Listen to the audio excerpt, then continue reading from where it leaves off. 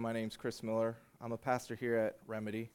Go ahead and open up your Bibles. We're going to be in 2 Corinthians chapter 4, and we're going to start at verse 6 and go all the way to the end of the chapter, verse 18. So 2 Corinthians 4, verse 6 through 18. If you guys go ahead, if you are able, go ahead and stand with us.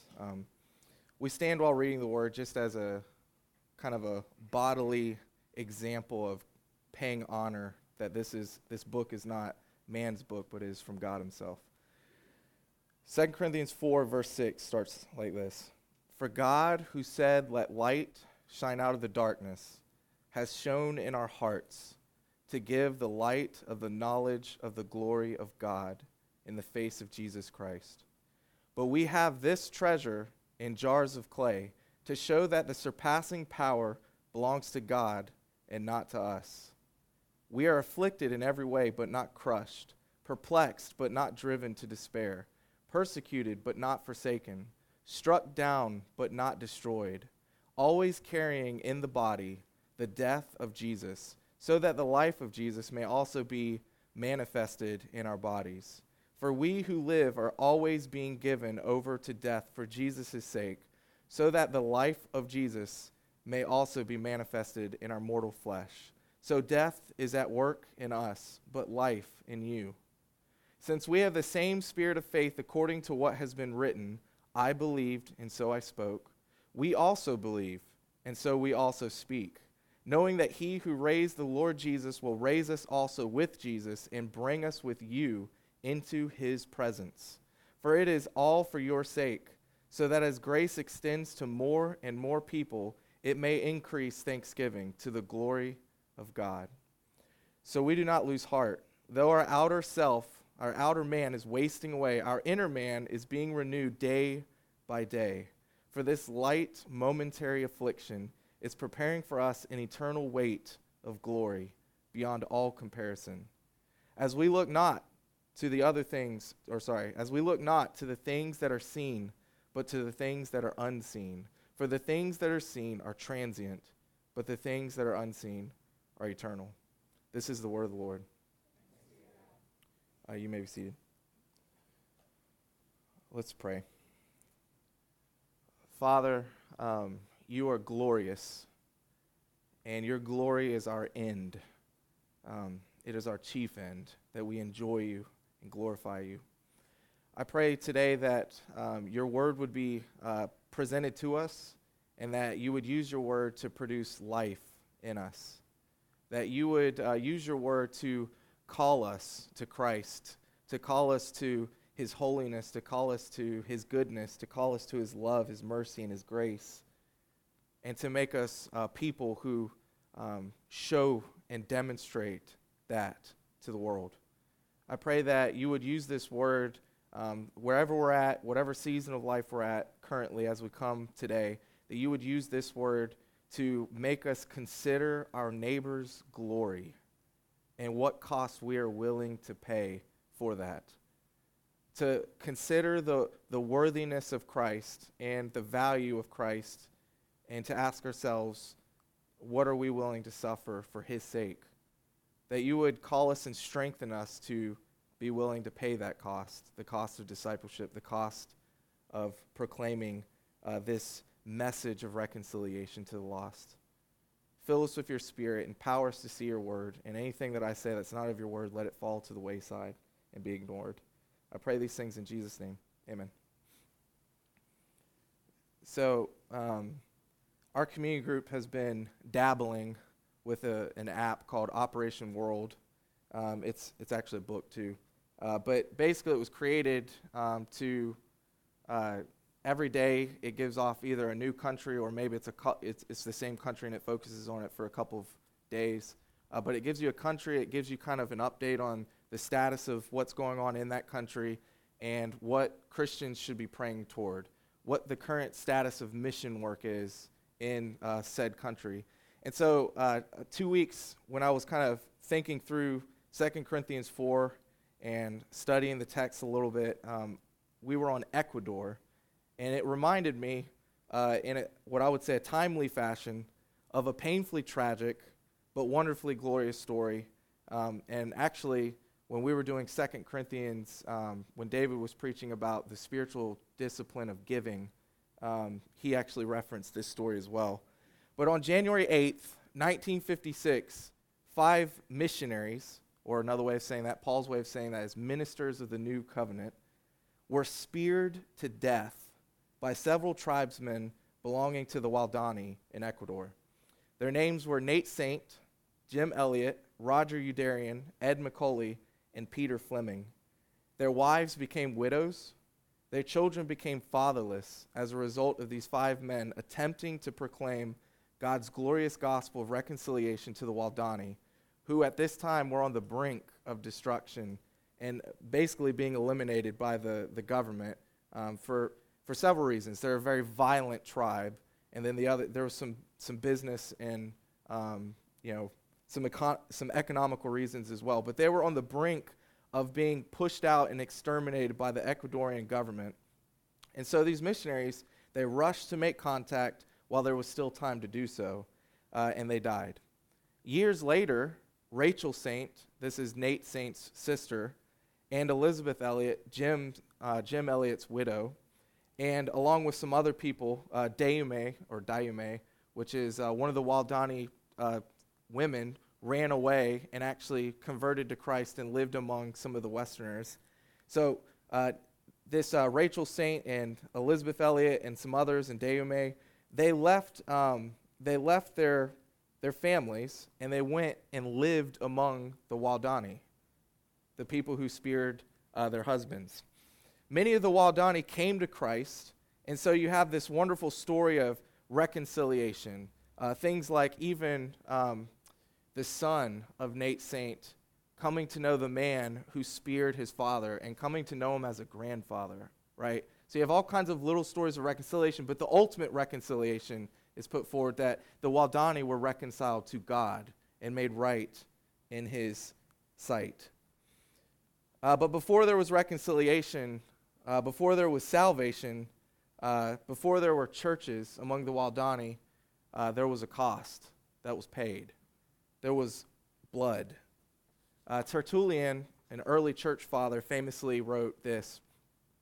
He said, "The blood of the martyrs just people who die for Christ for the sake of proclaiming his gospel, the blood of the martyrs is the seed of the church." And then I might just slightly amend it a bit and say, the suffering of the saints is the seed of the church. When you trace back the suffering of the people of God, when you follow the genealogy of suffering, it'll eventually lead you back to Jesus himself, nailed on the cross, suffering on behalf of mankind, suffering the judgment against sin, the abuse of humanity, not because he deserved it, but because he was willing to pay the ultimate price for reconciliation. John Flavel, this is an early Puritan, imaginatively writes of an eternal conversation that happens between the Son and the Father when considering the plight of mankind in their sin, in their rebellion against God. He writes an imaginative conversation where the Father is talking to the Son and the Son is talking to the Father. And I want to just kind of put that in front of us. The Father says, "My Son, here's a company of poor, miserable souls that have utterly undone themselves and now lie open to my justice. Justice demands satisfaction for them or will satisfy itself in the eternal ruin of them. What shall be done for these souls?" And the Son answers, "O my Father, such is my love to and pity for them, that rather than they shall perish eternally, I will be responsible for them as their surety. Bring in all thy bills, that I may see what they owe thee.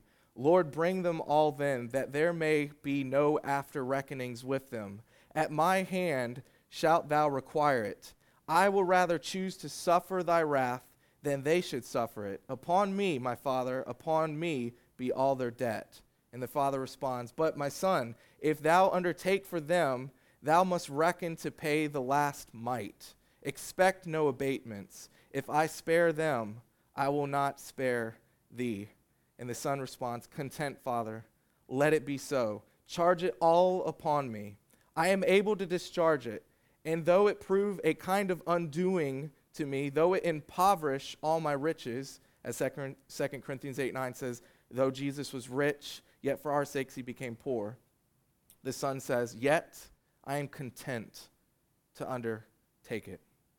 So you see, Christ paid the ultimate price for reconciliation on our behalf. On the cross of Christ, justice and love meet, and they actually kiss in perfect balance. All the attributes meet. All the attributes of God meet at the cross. And it's because of the cross, when we believe in Christ, we can actually look at God and all his attributes, and we can make this statement: all of his attributes are for us. We've been reconciled to him. And he's no longer against us, and we're no longer against him, but he's for us, and we're for him. So our text today is precisely what we've been talking about. It is primarily a missionary text, but it speaks to all followers of Jesus as well. It speaks to you. It speaks to me as members of Jesus' body. It speaks to the deacons as servants of the church. It speaks to elders as the pastor shepherds of this people.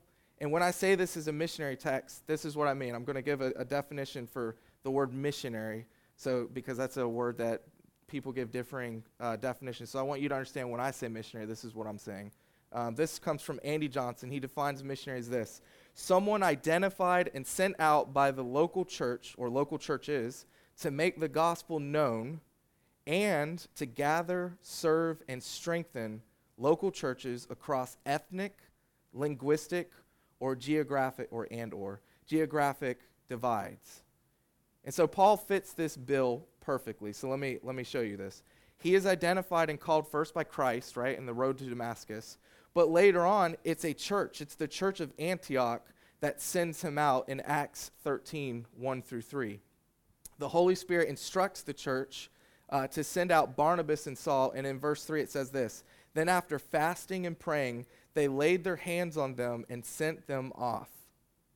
He was sent out around 49 AD, and then 3 years or 2-ish years, 51, 52 AD, he comes to Corinth.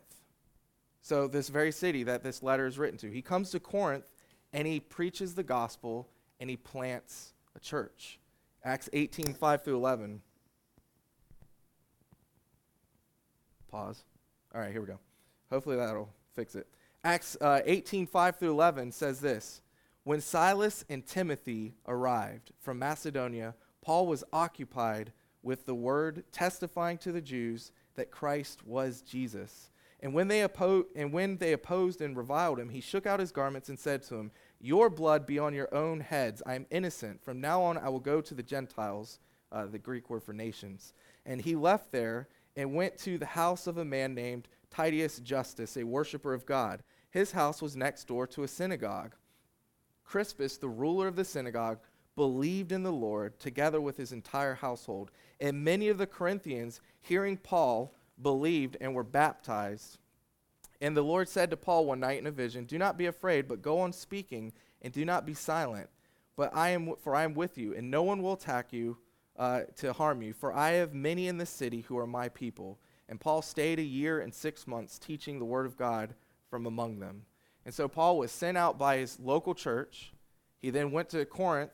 He proclaimed the gospel. People believed. They were baptized into a local church, meaning there was no local church. He gathered the believers together. There now was a local church.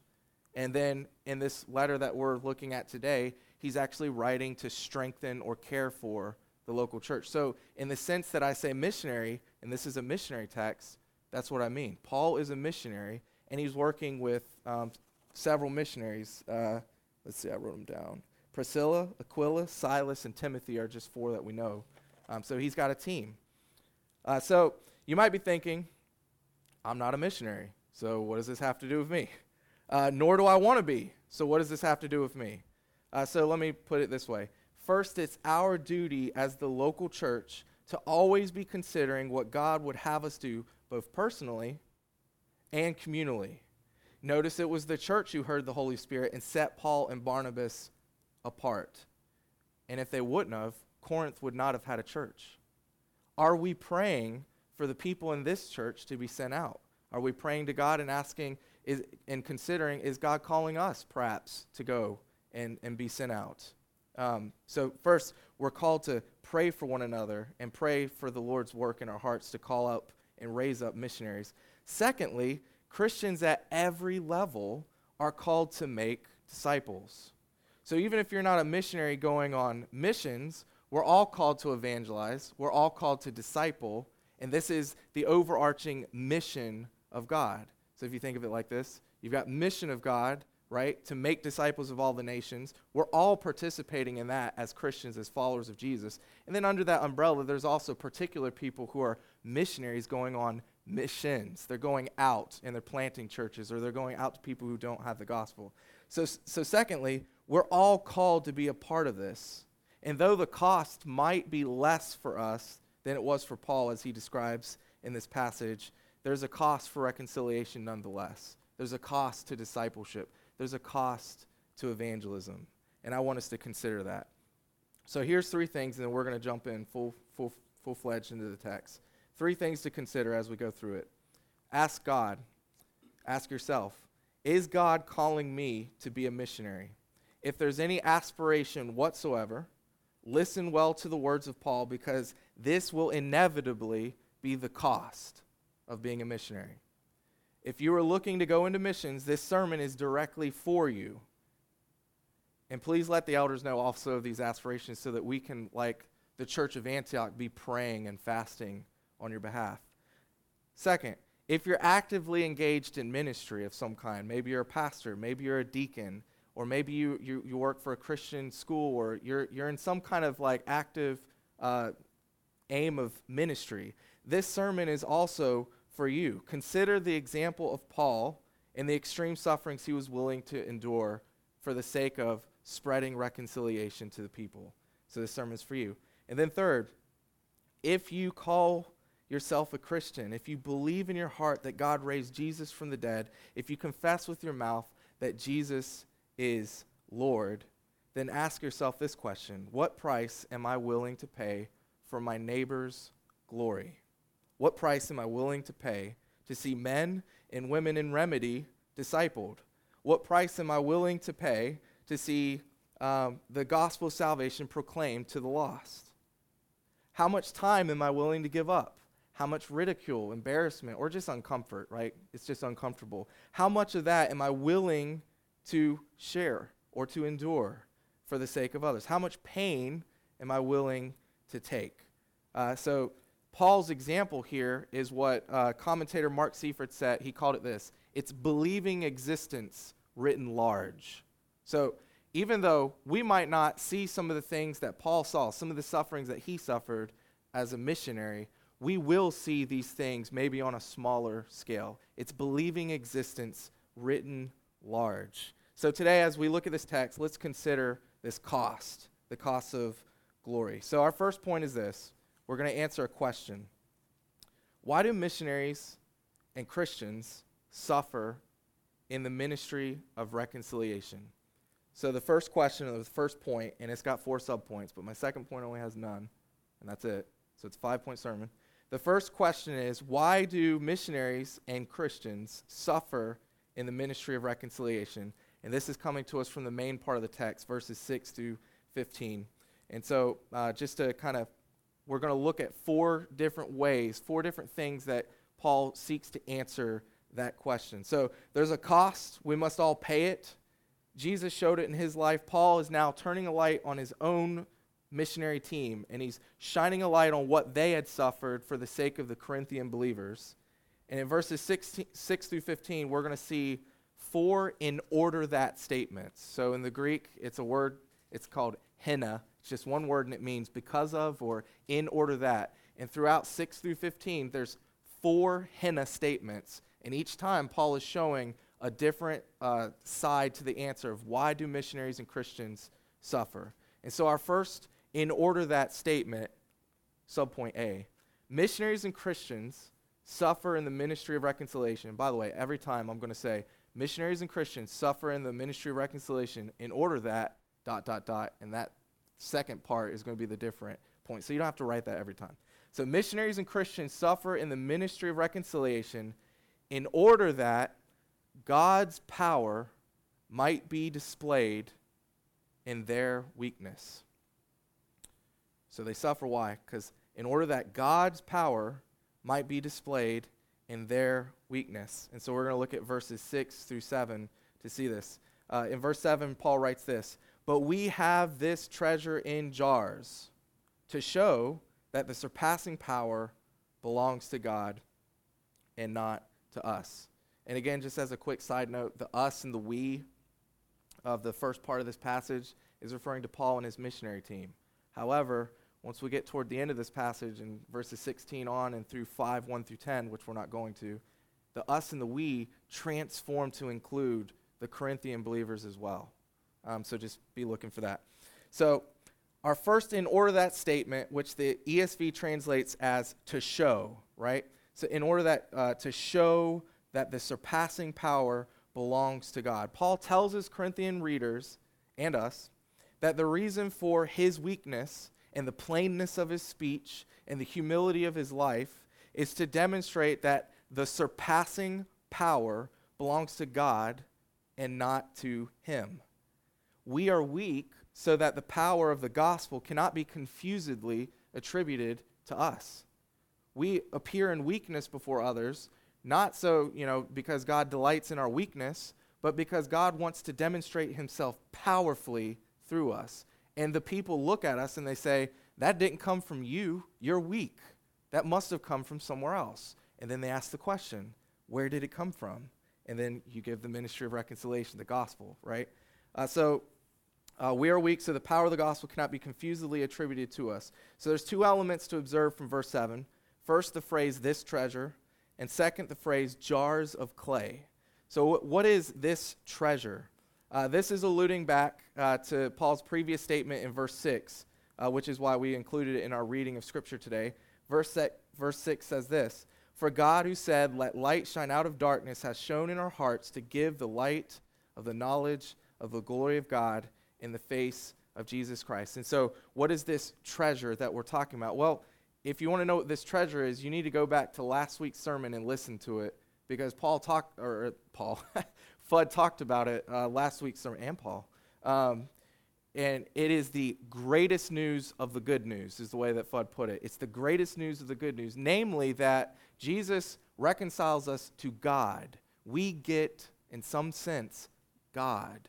He is the greatest news of the good news. And so what is this treasure we have in clay? We have this gospel that is reconciling us and building us and bringing us closer and closer, and eventually is going to deliver us to God in his fullness, and we will be able to stand before him. So that's this treasure that Paul talks about in verse 7. So God, in a miracle compared to his creating power in Genesis 1, has done a work in your heart if you believe in Jesus Christ. And we have seen the light of the knowledge of the glory of God in the face of Jesus.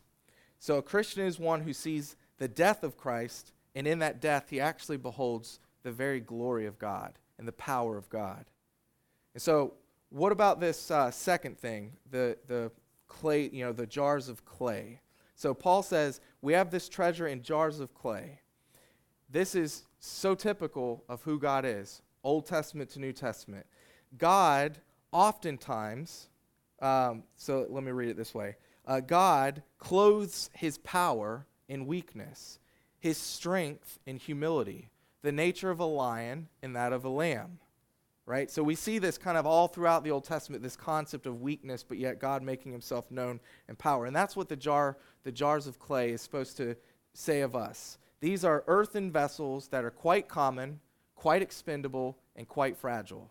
They're common, they're expendable, and they're fragile. So to kind of picture this a little bit better, in Varanasi, India, that's a city in northern India, I had the privilege of visiting that one time in a summer, and in every street corner, there was a chai vendor. And so when you say chai tea, I just want you to know that you're actually saying tea, and that's just silly. So just say chai. Chai just means tea. So there's chai vendors all around in the corners of the streets, and all the old men and young men alike will go to these, and women too, will go to these guys, they'll give them a coin, and then they'll get this little clay cup. It's like a little, it's just a small little sip. and it'll be filled with chai. And the men will drink it, and then they'll throw it on the ground. It'll crash on the ground, and then people are just kind of going about their normal business, and that's normal.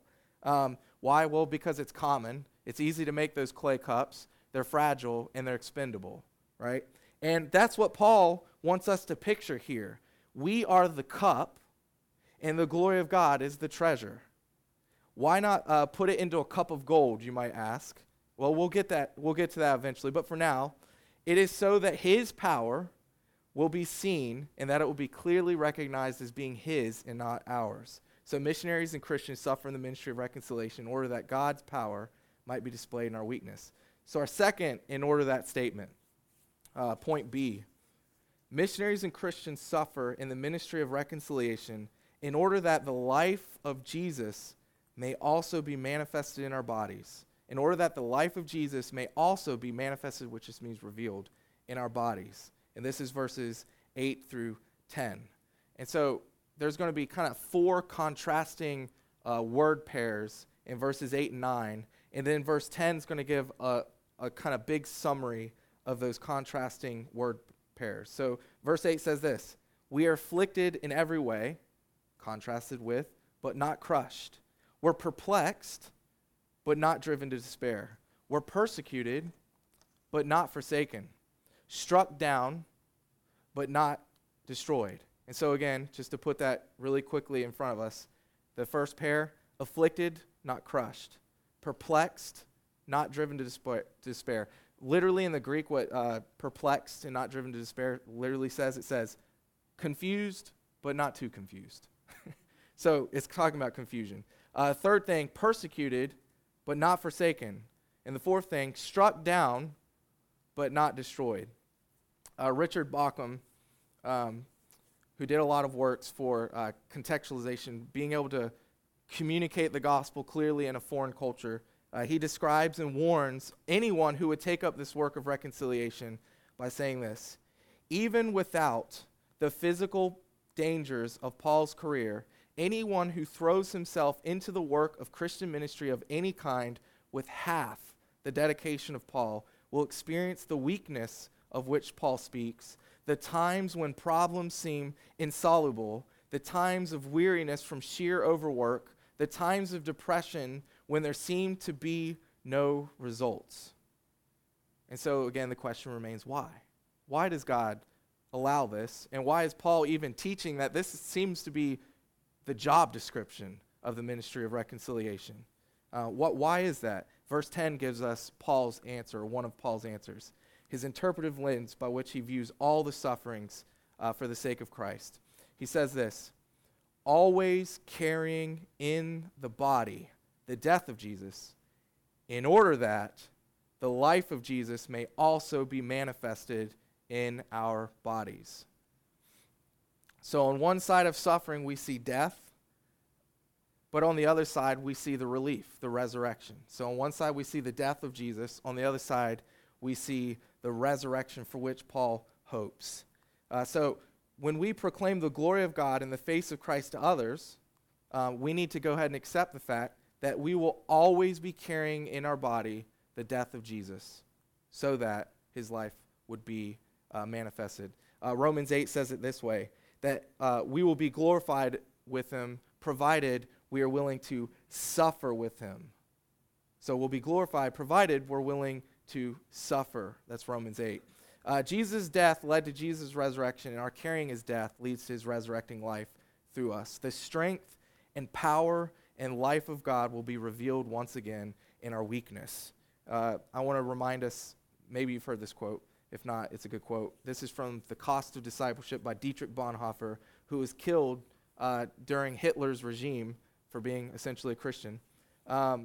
He famously wrote this in his book entitled The Cost of Discipleship. When Christ calls a man, he bids him come and die. To which we could actually, Bonhoeffer actually literally died, but we might also add this to his statement. When Christ calls a man, he bids him come and die so that he might have the life of Christ manifested in his body. So why do missionaries suffer? Missionaries and Christians suffer in the ministry of reconciliation in order that the life of Jesus may be revealed in their body. And so we're going to look at our third in order that statement. This is point C. Missionaries and Christians suffer in the ministry of reconciliation in order that the life of Jesus may work in us and work in our neighbor. So this time it's in order that the life of Jesus may work in us and work in our neighbor. And this is coming from verses 11 through 12.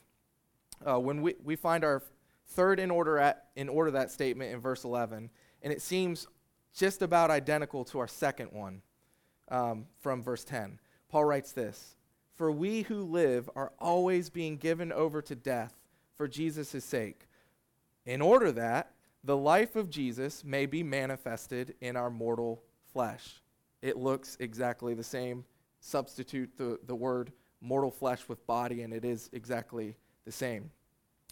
So we're always given over so that Jesus' life might be revealed in our mortal flesh.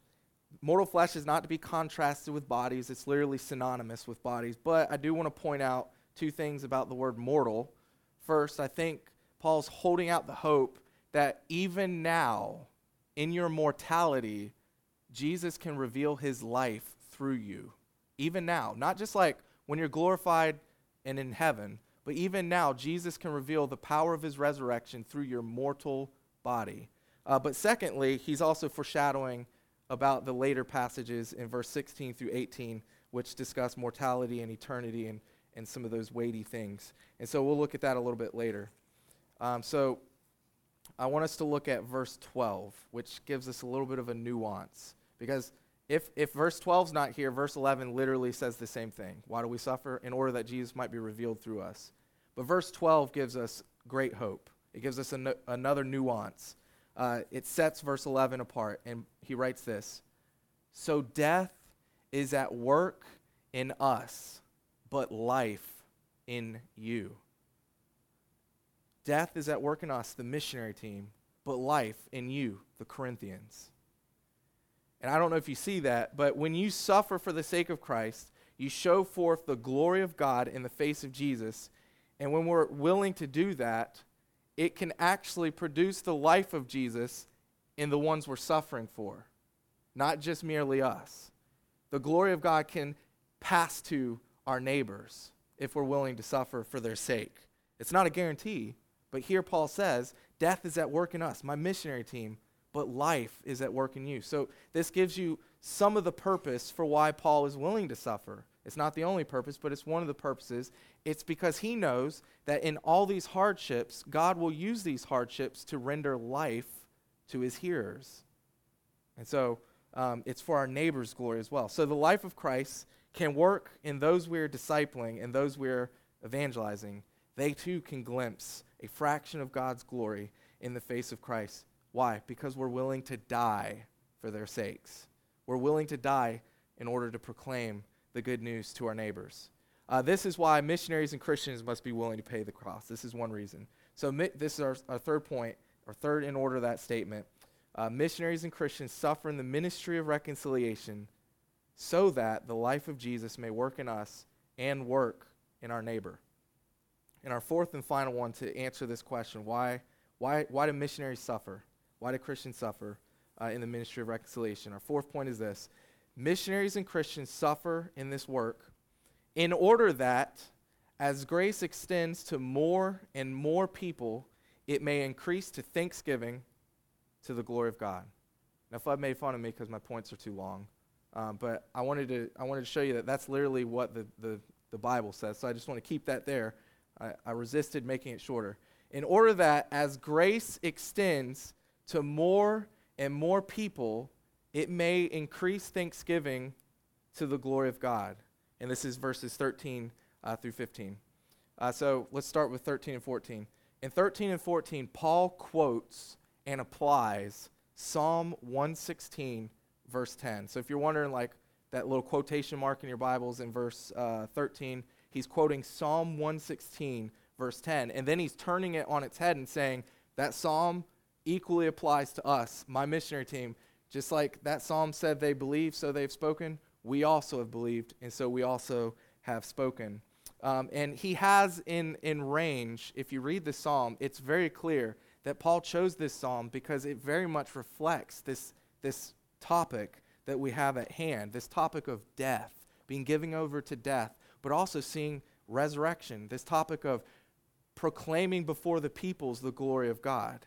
So all this psalm, it very much reflects the Corinthian readers here. So I wanted to read for you all a second half of the psalm, Psalm 116, 8 through 9, so you can kind of see that.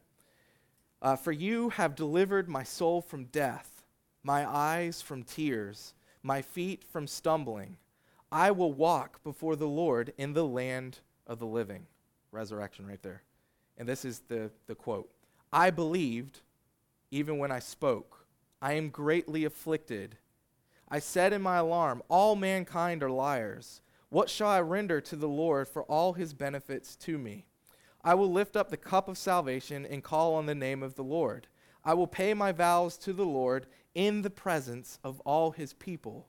Precious in the sight of the Lord is the death of his saints.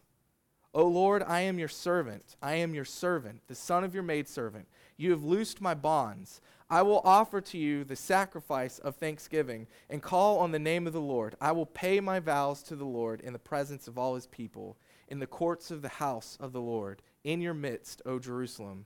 Praise the Lord. And that last one is literally the Hebrew word hallelujah, which means praise Yahweh.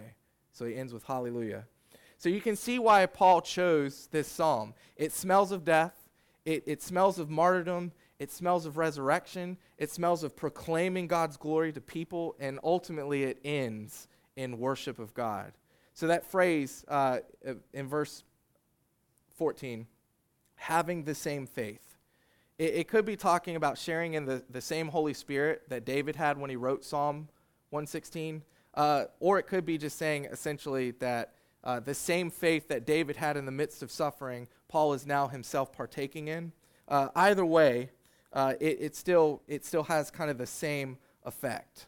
Paul has believed the message of Christ and the hope that comes with his resurrection, so he has spoken the message. He believed the message, so he speaks the message. That's what the bottom line is. So now Paul speaks here in the presence of the Corinthians, the presence of all of God's people, and he says this, just like in Acts 18.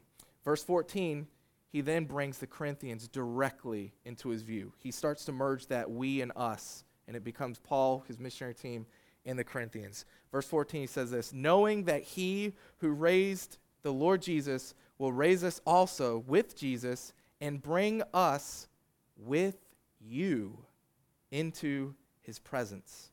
Paul knows that his suffering and his dying will be honored by God and will result in his resurrection and also the resurrection of the Corinthians. And they'll be not only reconciled to God, but they'll be brought together with God in his presence. So I ask these questions to myself and to everyone. What kind of presence will it be? Will God be angry? Will God be merciful? Will we shudder in fear? Or will we sing? The psalm in Paul's writing naturally leads us to verse 15, and our fourth and final in order that statement. Verse 15 says this, so as grace extends to more and more people, it may increase thanksgiving to the glory of God. We shall come into the presence of Yahweh with thanksgiving, with a hallelujah, just like the psalm ends. Piper says it this way about missions, and this is Paul's point here. Missions exists because worship doesn't. There will be no more missions when all the people of God worship God. Missions only exist to bring about worship to God. The aim of missionaries and the aim of Christians should be to invite as many people into the worship of God as possible. Jesus alone makes worshiping God possible, the message of reconciliation that we've been talking about. John MacArthur says it this way. It's kind of a lengthy quote, but it's good. Paul's goal was never his own comfort, reputation, or popularity, nor was it ultimately the salvation of others. The final goal of Paul's selfless sacrificial service was that more voices would be added to the hallelujah chorus of praise and worship of God. The Lord's servants bathe their hearts and souls in the light of God's glory reflected in the face of Jesus Christ. They then selflessly reflect that majestic glory to others so that they can be saved and worship God. In the words of Daniel 12:3, those who have insight will shine brightly like the brightness of the expanse of heaven, and those who lead many to righteousness like the stars forever and ever. Amen. And so that's answering our fourth answer to the question, why do missionaries and why do Christians suffer? It's so that more and more people will hear about grace, that will then turn into thanksgiving and ultimately to the glory of God, the worship of our God. The second part of our text, verses 16 through 18, is now, okay, we see kind of why the suffering, but now he wants us to consider what the suffering itself is producing in us. We got the why, the suffering, but what is God also doing? Why is it worth it, right? I mean, those things I think are pretty compelling to make it worth it already, but Paul's going to go a step further and focus in a little bit more. And so the second point and final point is more of a call to us. It's not a question. Missionary and Christian, do not lose heart. Your suffering is preparing for you an eternal weight of glory, provided you keep your eyes upon Christ who is unseen. Your suffering is preparing for you an eternal weight of glory, provided you keep your eyes upon Christ who is unseen. So after arriving at the glory of God, Paul immediately turns in verses 16 through 18, and he wants us to explore this glory and look at its value. Paul writes, so we do not lose heart, though our outer self, and by the way, you might have heard me read that as outer man. That's because in Greek it's anthropos, it's man, and so I'm going to read it as man. Outer man is wasting away. Our inner man is being renewed day by day. So our outer man is being wasted away. Our inner man is being renewed day by day. Paul starts us off by talking about the outer and the inner man. And I want to just make this is kind of a side note, but Mark Seifrid, a commentator on 2 Corinthians, pointed this out, that Paul is not distinguishing between like the invisible ideas or soul of man and the outward body, physical presence of man. That's not the way that we should read that text. So he says it this way, and this might be a tad philosophical, I'm sorry. Paul does not juxtapose differing parts of the human being, the reason, and the animal impulses or the body, as did Plato, but paradoxically, he's contrasting two whole human beings, the outer and the inner. This is possible for him because he does not draw a contrast between the material world and the invisible world of ideas, but between the present age and the age that is to come, the resurrection. The outer human belongs to the former, the present age. The inner human belongs to the latter, the resurrection. Both are irreducibly material. So I bring that up, and you might be like, okay, why? Why did you just make me suffer that? I bring that up because a lot of times we get this kind of picture of like, oh, we have like this inner invisible person, our inner soul, the inner good. No. As man, both our soul and our body, we are wicked before the Lord, and we are in rebellion. And the work that Christ initiated through that glimpse of glory in his face is a whole new man, a whole new creation. It's not just like your soul's being reformed, your body will also be reformed. You will have a bodily resurrection, not merely a soul resurrection, so to speak. I'll say it in Paul's words elsewhere. 2 Corinthians 5:4, for while we are still in this tent, the older man, we groan, being burdened, not that we would be unclothed, but that we would be further clothed, so that what is mortal may be swallowed up by life. And then elsewhere, 1 Corinthians 15:42 through 44, talking about the resurrection body. So is it with the resurrection of the dead. What is sown is perishable. What is raised is imperishable. It is sown in dishonor. It is raised in glory. It is sown in weakness. It is raised in power. It is sown a natural body. It is raised a spiritual body. That when we come into the presence with Paul and with the Corinthians, when we come into the presence of God, we're not just coming as souls, but we're coming as bodies as well. We're coming as complete human beings in the presence of God. That's what the message of reconciliation will bring about. So why should we not lose heart? Because that's Paul's point. Don't lose heart. Verse 17, he says this, "For this light, momentary affliction is preparing for us an eternal weight of glory beyond all comparison, as we look not to the things that are seen, but the things that are unseen. For the things that are seen are transient, but the things that are unseen are eternal." So God is using suffering in this kind to prepare for us an eternal weight of glory, provided we look to the things that are unseen. And I wanted to take a quick side note to talk about suffering just briefly. There's kind of, in this particular text, he's talking about suffering as a missionary, or suffering as preaching the gospel for the sake of Christ, right? And that leads to the weight of glory. But that's not the only kind of suffering that Paul would also say leads to the weight of glory. In Ephesians 5:22 through 24, he brings up the new man and the old man again. And in this case, it's the context of in the church being sanctified, putting to death sin, putting off the old man, and bringing to life Christ, right? Putting on the new man. And so our personal sanctification is also part of the call to suffer, to die to self, right? That's also part of the call that he's going to use to build up into the weight of glory. And then also general suffering that all the world can feel, whether Christian or non-Christian, right? Death, disease, the likes. All general suffering also can be used to produce the weight of glory in us if, in thanksgiving, we suffer for God's sake. And so let me give an example of this. I asked permission of one of my high school students who, we've been praying for him in our prayer things. He has brain cancer.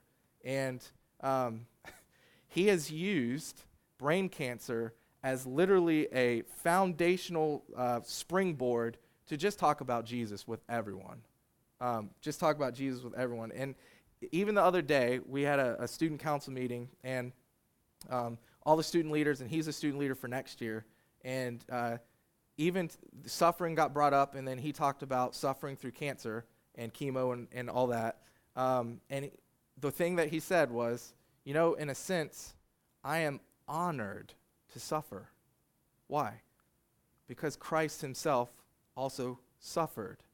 And so he has used general suffering for a platform to proclaim the ministry of reconciliation, the gospel, the good news. And so that kind of suffering, when we use it that way, also creates for us this weight of glory. So let's look at 16, 18 a little bit more. There's some contrasts. Wasting, the inner man, is contrasted with renewed day by day, the inner man. The outer man is wasting, the inner man is being renewed. Affliction is called light and momentary. Yet our glory is called weighty and eternal. Paul's using all kinds of wordplay here. The Hebrew word for glory also means weight. And he knows that. So when he calls glory weighty, he's trying to show you something that, it's not like salvation is we're just losing substance, the substance of our sin, but rather we're adding on something that's even heavier than sin. We're adding on God's glory. So he uses those kind of words to say this. So in a word, glory is not a lack of sin or suffering or lack of substance, but rather it is thought of as being more substantial, or as Paul said, we're putting it on so that death may be swallowed up into life, or mortality be swallowed into life. Glory is a weighty thing. It is not merely pulling off sin as if it's the heaviest thing on the universe, but rather God's presence is the heaviest thing on the universe. And one day we will stand in his presence and be able to bear that weight. And I want to remind us, Moses had to be hidden in a cleft of a rock and had to have God's hand cover him in order just to glimpse the back, if you can imagine it that way, the back of God's glory. Isaiah, when he saw his heavenly vision, he literally stated, woe is me, I am undone, for I am a man of unclean lips in the midst of a generation of unclean lips.